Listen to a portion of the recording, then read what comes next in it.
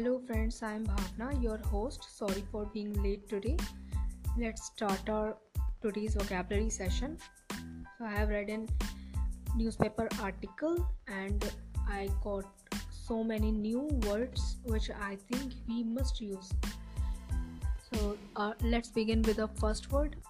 First word is avert. Avert means to stop. किसी चीज को रोकना, stop करना. So let's see the sentences. Sentence number 1 is by exercising proper dental hygiene you can easily avert tooth decay. Sentence का meaning है by exercising proper dental hygiene. Proper dental hygiene follow करने पर you can easily avert tooth decay. तुम tooth decay को avoid कर सकते हो, stop कर सकते हो. सो टूथ प्रॉब्लम्स ना हो उसको रोकने के लिए प्रॉपर डेंटल हाइजीन फॉलो करके you can avoid it, means you can stop it.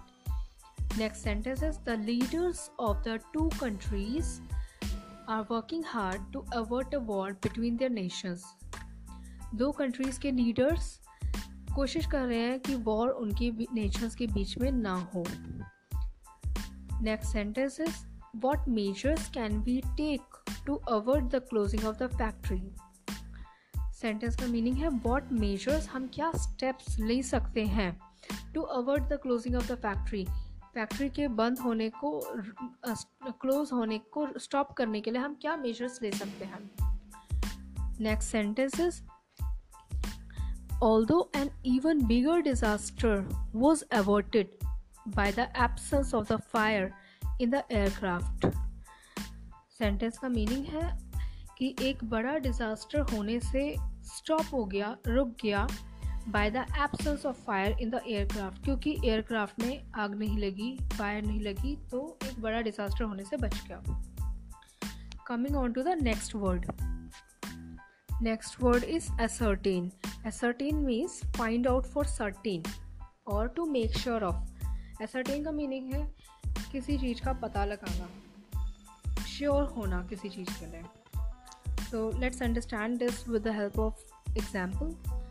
Sentence number 1 is he could not ascertain the truth. वह सच का पता नहीं लगा सका, वह ट्रुथ का, सच का पता नहीं लगा सका. He could not ascertain the truth. Next sentence is I immediately instituted an inquiry to ascertain the facts in the case. I immediately instituted an inquiry. मैंने inquiry setup की to ascertain the facts in the case. Case से related facts का पता लगाने के लिए.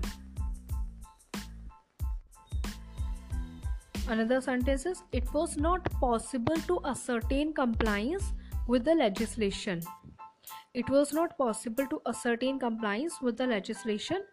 सिर्फ legislation लाने से उसका compliance का पता लगाना, ascertain करना, make sure करना possible नहीं है और possible नहीं था. So इस sentence में compliance means follow करना, compliance means follow करना, legislation means law. So let's understand this sentence once again. It was not possible to ascertain compliance with the legislation. तो सेंटेंस का मीनिंग है कि ये पॉसिबल नहीं था कि सिर्फ एक लेजिस्लेशन से, सिर्फ एक लॉ से उसका फॉलो कि उसका कंप्लाइंस को असर्टेन करना, मेक श्योर करना. One more sentence, the accident cause was yet to be ascertained. Sentence का मीनिंग है the accident cause was yet to be ascertained means accident का जो कारण है, जो रीज़न है, उसका भी पता लगाना बाकी है. Let's move on to next word. Next word is persist. Persist means to continue, किसी चीज़ को जारी रखना. So let's see first sentence. If symptoms persist consult a doctor without delay. If symptoms persist, अगर सिम्टम्स कंटिन्यू रहते हैं, अगर symptoms अभी भी दिखते हैं, consult a doctor without delay, बिना देरी किए डॉक्टर से सलाह लो, कंसल्ट करो. Next sentence, why do you persist in asking questions about her. तुम उसके बारे में क्वेश्चंस, सवाल करने में क्यों कंटिन्यू रहते हो, क्यों जारी रहते हो, तुम बार बार उसके बारे में सवाल क्यों करते हो. So this is the meaning of this sentence. Why do you persist in asking questions about her? Next sentence is The situation cannot be allowed to persist. This situation cannot be allowed to persist. Sentence का meaning है कि यह situation, यह जो condition है, इसको और continue नहीं रखा जा सकता. मीन्स इसको और अलाउ नहीं किया जा सकता कंटिन्यू रहने के लिए. और you can say like in today's time COVID situation, the COVID situation cannot be allowed to persist. So this is how we can use the persist. Another sentence, fog will persist throughout the night. Fog will persist throughout the night. Fog throughout the night, सारी रात persist करेगा, continue रहेगा, means दिखाई देगा. Our next word is affront. Affront means insult करना. So let's see sentences. Sentence number 1 is, his refusal to see me was an affront. His refusal to see me was an affront. Refusal का meaning है इनकार करना.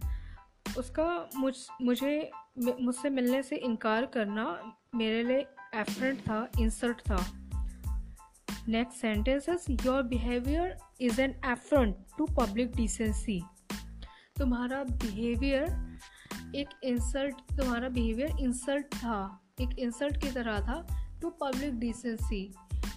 तो तुम उस तरह से पेश नहीं आए पब्लिक में जैसे तुम्हें पेश आना चाहिए था. तो इस सेंटेंस में भी एफरेंट का मीनिंग जो पता लग रहा है, इंसल्ट.